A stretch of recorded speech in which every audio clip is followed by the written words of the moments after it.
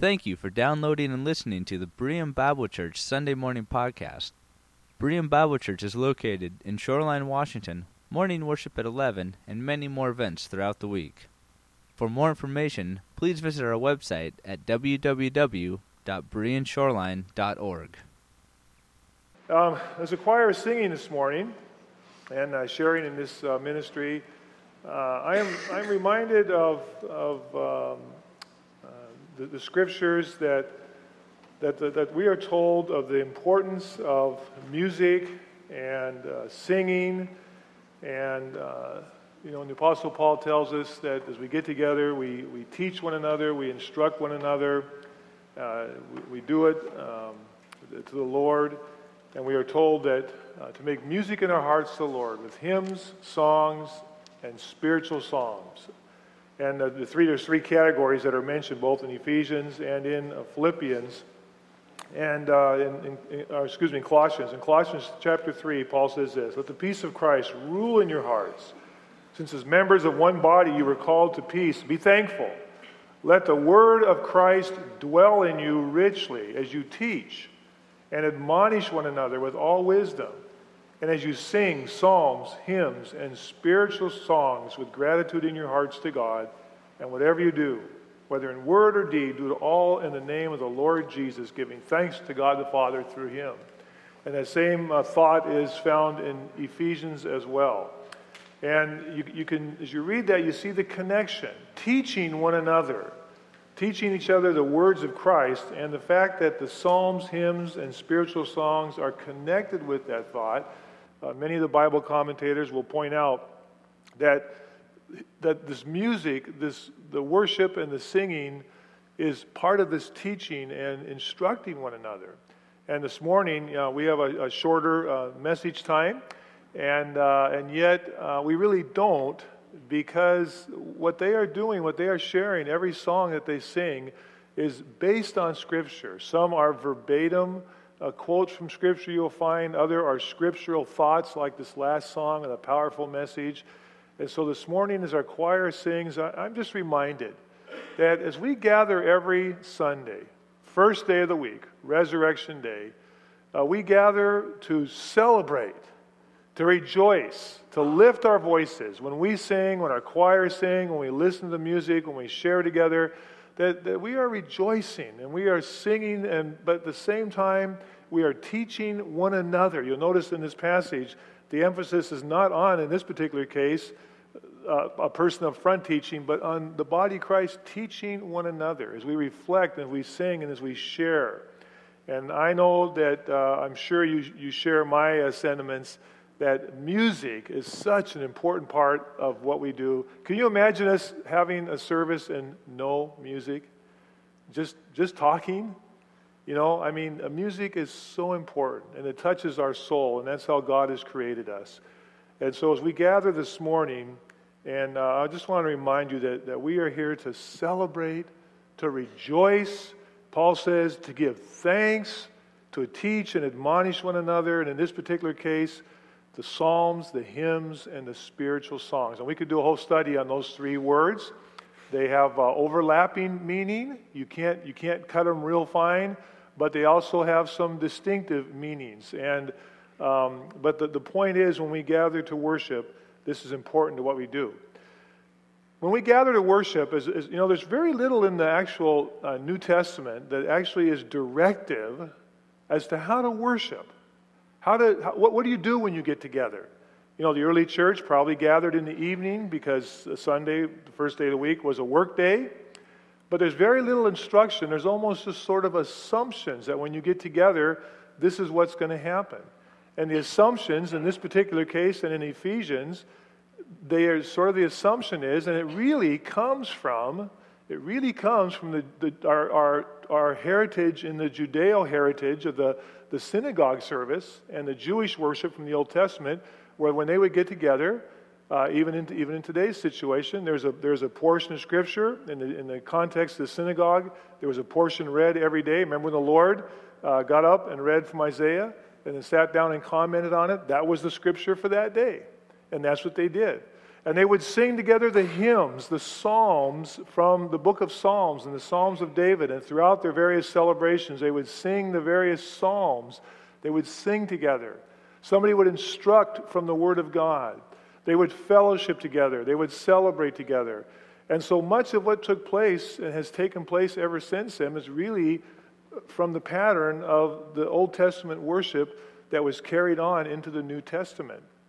And because of that, I thought it was interesting, as my text this morning is from Acts chapter 2, and for just a few minutes, I'd like to ask you to open your Bibles to Acts chapter 2, Acts 1 and 2, and we have been doing a short series on the post-resurrection appearances of the Lord Jesus Christ on earth. And we're going to go into the book of Acts this morning and to take this particular period of time. But let's pray. Father, as we open your word for these few moments, we pray our hearts would be attentive to your word. Lord, that it is your words that would be heard and mine would not get in the way. And Lord, we acknowledge that we are continuing to worship as we open your word and meditate on it and consider it. And together with the music and the sharing and the prayers, the offering, all that takes place in this service, Lord, we offer to you today as a very grateful people. We offer to you as our worship. In Christ's name we pray.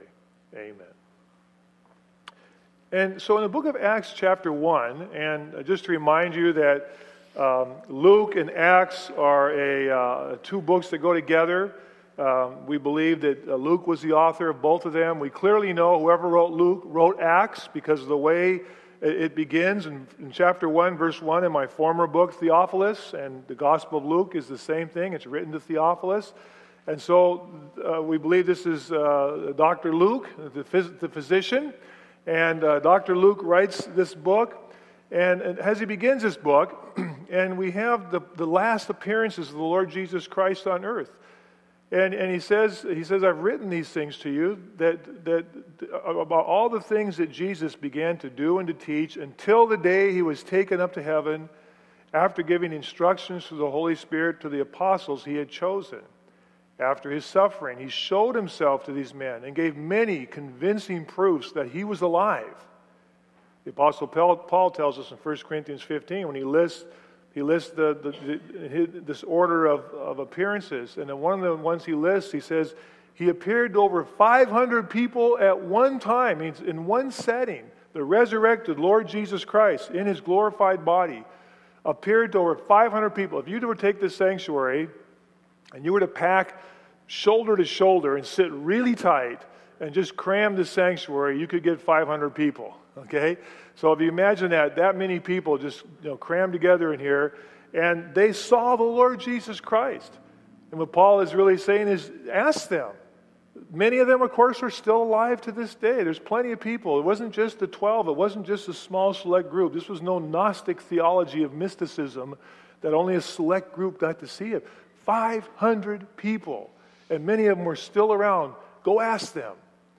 And then he was seen by James, which would have been James the brother, the half-brother of the Lord Jesus Christ. And then we'll talk about Paul's revelation to him as well later in this series. But he showed himself. He appeared. He gave proof. And you'll notice he appeared to them over a period, verse 3 here, of 40 days. And he spoke about the kingdom of God. On one occasion, while he was eating with them, he gave this command, do not leave Jerusalem. Don't leave Jerusalem, but wait for the gift my Father promised, which you have heard me speak about. For John baptized you with water, but in a few days you will be baptized with the Holy Spirit. And then there is a question that comes up. I don't know, I'm sure you've heard the phrase. You guys have heard the phrase, there's an elephant in the room. You ever heard that phrase? What do I mean by that? There's an elephant in the room. Huh? What's that, Mike? Thank you. It's unspoken, but everybody knows it, right? I mean, in fact, wonderful thing about the internet today, you can look up the history of all where these came from. There's all sorts of theories where this came from. But it's even in legal briefs. One of the famous lines that kind of, the movie where Jimmy Durante, I think it's called Jumbo or something, and he's walking with an elephant, and a police officer stops him and says, hey, buddy, what are you doing with that elephant? And Jimmy Durante says, what elephant? Like, what elephant? What are you talking about? This idea that it's obvious. If there was an elephant in this room, we would all see it, but who wants to be the one to bring it up and bring up the obvious? And sometimes maybe it's a painful obvious. Other times you don't want to be the one that looks stupid to say, everybody else obviously knows the elephant's there. Well, this question, this is to me kind of the elephant in the room. Jesus has been with them for 40 days. He's been with them over a month. It's getting time. He's going to leave them. Think of what these disciples have been through.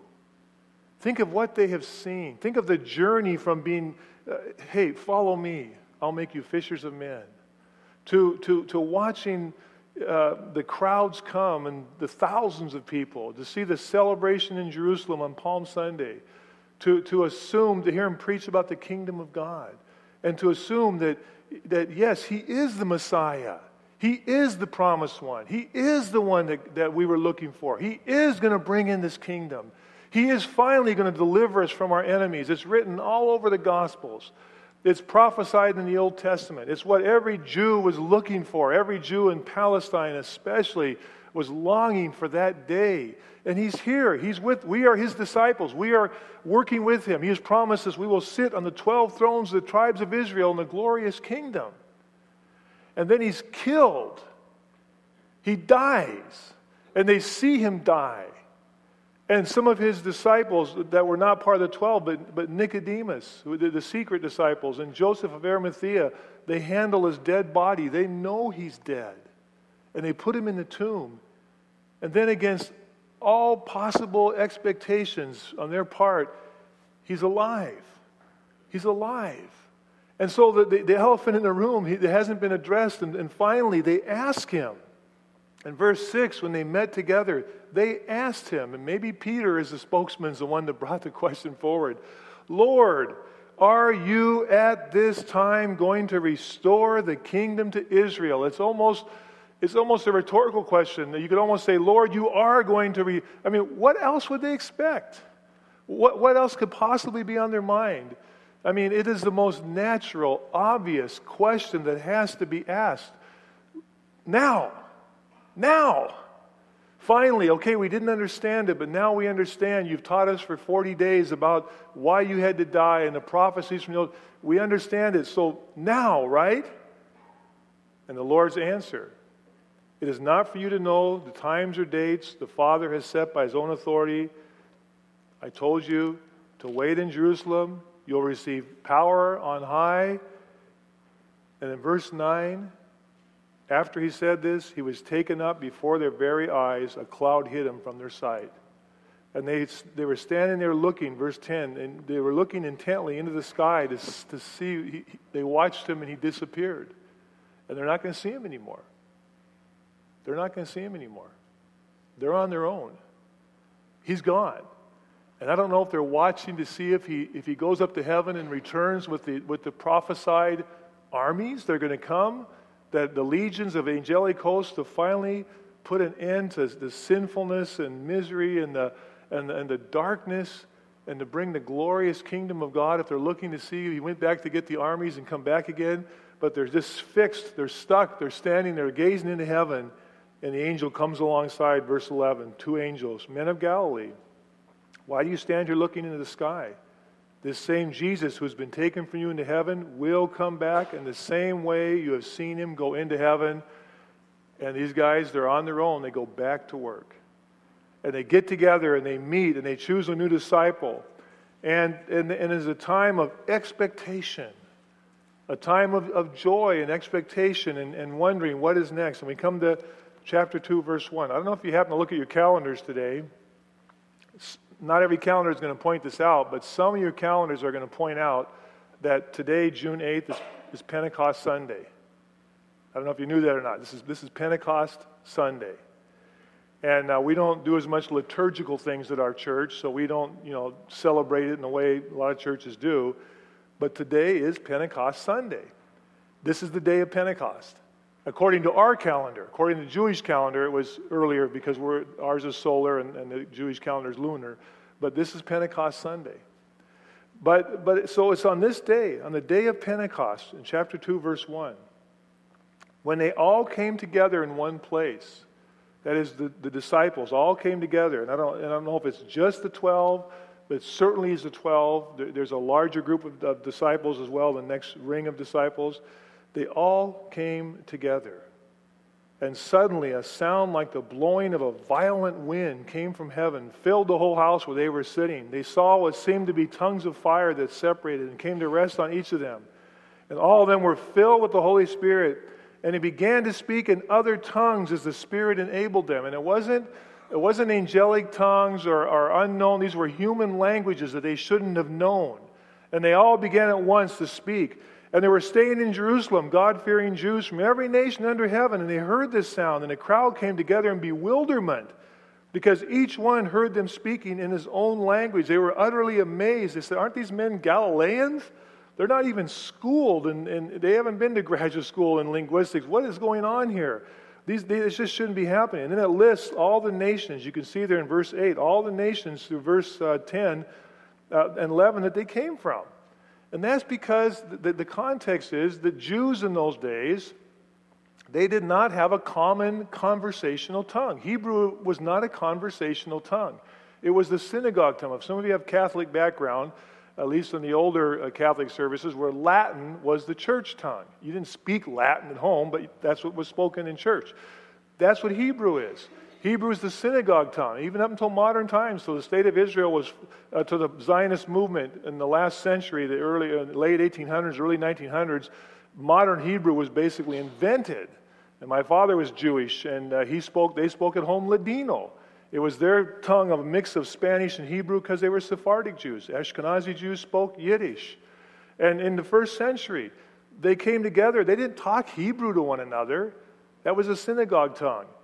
They spoke the language from where they came. And then they're all there, around there, and all of a sudden these disciples are all preaching all at the same time. I'm kind of assuming they're all saying the same thing. Whatever God has given them to say, I assume it has something to do with the gospel or the prophecies of the Lord. And that person says, "Hey, that's my language. Wait a minute, that's my language. That's my language. That's my language." And this is miracle. And say, what is going on that these men could do this? And there's this bewilderment, and to the point that even says some, verse 13 said they were drunk. Well, that makes a lot of sense, that they're drunk so they can do this, And Peter stands up in verse 14, and he preaches the gospel. He preaches the gospel of the kingdom that these men were preaching, that God has given them, that listen, this is what was prophesied in the Old Testament. And he goes on to, and let's look at verse 17. As he says, what you are seeing is fulfillment of the prophet Joel. The prophet Joel, and he quotes almost verbatim from Joel chapter 2. In the last days, God says, "I will pour out my spirit on all people. Your sons, your daughters will prophesy. Your young men will see visions. Your old men will dream dreams. Even on my servants, both men and women, I will pour out my spirit in those days. And they will prophesy." And don't forget the second part. "And I will show wonders in the heaven above, signs on the earth below. Blood." Now this, you tell me, does this sound good or does this sound bad? Blood, fire, billows of smoke. The sun will be turned to darkness, the moon to blood, before the coming and great and glorious day of the Lord. And everyone who calls on the name of the Lord will be saved. Men of Israel, listen. Jesus of Nazareth, a man was accredited by God to you by miracles, wonders, and signs which God did among you through him. This man was handed over to you by God's set purpose and foreknowledge. You, with the help of wicked men, put him to death by nailing him to the cross. We're talking about the Messiah. We're talking about the long-expected Messiah. And he says, you killed him, along with the Romans. It was God's will, but you killed him. But God raised him from the dead. And I'll ask you to take time to read the rest of Peter's speech in Acts chapter 2. Go into Acts chapter 3. And you'll see that Peter offers him an opportunity. You killed him. But God will send him back. And in chapter 3 he says he will send the times of refreshing. Every Jew in the audience knew he was talking about the Messianic kingdom. And so we're going to stop right there for today. And I'm just going to ask you to consider something. there should be another elephant in the room. There should be another question. There's an obvious question that maybe the people don't necessarily want to ask or maybe think about. But when Peter quotes Acts chapter 2 and says, this is being fulfilled in your very presence today. The Spirit is being poured out. They are speaking in other languages. They are dreaming dreams. They are prophesying. It is being poured out on you right now. It is being fulfilled. The elephant in the room, what happened to the rest of the prophecy? What happened to it? When did the sun turn dark? When did the moon turn to blood? When did the billows of fire and smoke? When did the great and glorious coming of the Lord and this time of this tribulation and God's wrath being poured out before? When did it happen? When did it happen? Well, you have to come back next week. You have to come back next week. And if you can't come back, I'm sorry. If you can't come back next week, we do have, it's on the internet, correct? Podcast. And if you aren't sure how to get the podcast to work, talk to Mr. Podman right here, Gary Hansen. Okay? But we're going to cover this next week. We're going to stop right there. I'm going to break all the rules of homiletics and preaching and teaching. Sorry, Bruce. I'm going to do that. We're going to stop right there because I have to. Okay? Because we're going to have some more music. And that would not be very nice of me to cut into all that this morning. But listen, we're going to hear God's word. But let me conclude with this. So hold that thought. Come back next week or check your podcast. We're going to come back to this. There is an elephant in the room. The question needs to be asked. What happened to the rest of it? Did we miss it? Did the whole world miss it and no one took note and recorded it? What happened? But the day of Pentecost, I just think it's interesting today as I consider this, that the day of Pentecost, as our choir shares this music with us today, and we come to celebrate today. You know, the day of Pentecost was a great day of celebration. There were 3 holidays in Israel's history given in the Old Testament. You can look this up in Leviticus 23, and you can read it in Deuteronomy chapter 16, 2 primary places. Deuteronomy 16, Leviticus chapter 23. There are 3 holidays. Passover, the fall feast of booths, and Pentecost, where every Jewish male, if at all possible, was supposed to make a pilgrimage from wherever he lived to Jerusalem. 3 times a year. It was a long trip. Look at the places they came from. It was a long trip. And that is why, oftentimes when they came for Passover, the Feast of Pentecost is 50 days after the waving of the first sheaf of barley loaf at Passover. You count 7 weeks, 49. On the 50th day, you come together for what became called Pentecost, because in the Greek-speaking Jews, Pentecost means 50, the 50 days.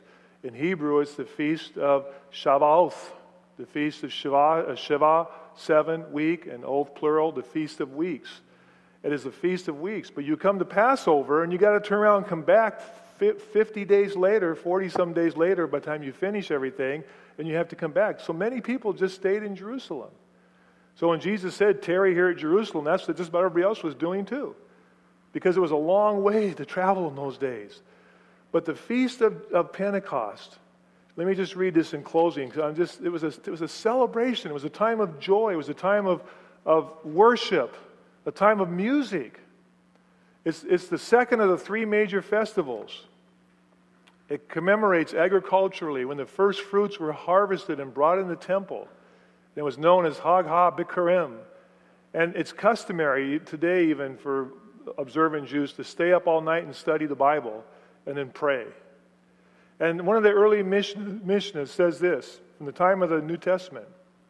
At the rise of morning, an official says, rise, let us go up to Zion, the house of the Lord our God. And an ox walked before them, its horns covered with gold, and with an olive crown on its head. The Hallel, the flute, was played before them till they reached Jerusalem. And the important officials went out to meet them, and the tradesmen came out, and they said, "Oh, brothers, you have come in peace." And the flute was played till they reached the temple. Even King Agrippas, New Testament, took the basket on his shoulder and carried it till he reached the courtyard. And when the pilgrims reached the courtyard, the Levites sang, "I will exalt you, O God, for you have saved me, and you have not rejoiced my enemies over me." And they go on, and there's a whole liturgy they go through. And finally, and God brought us to this place, and God gave us this land, a land flowing with milk and honey. And now I bring the first fruits of the land that you have given to me, O God. It was a celebration of rejoicing, of harvest, it's really Thanksgiving for them. A time of blessing, and they dressed up the ox with olive oil and gold and the olive wreath, and they played the flute, and they came and they sang. And even today in Jewish homes and in synagogues observant, they will fill the house with greenery and flowers. It's a celebration and worship. And isn't it wonderful? It was on Pentecost Sunday that they gathered, and this fulfillment of Joel chapter 2. And I do close with this. The most interesting thing is that by the first century, during the time of the exile in Babylon, a very strong tradition arose that is still practiced today and held by the rabbis.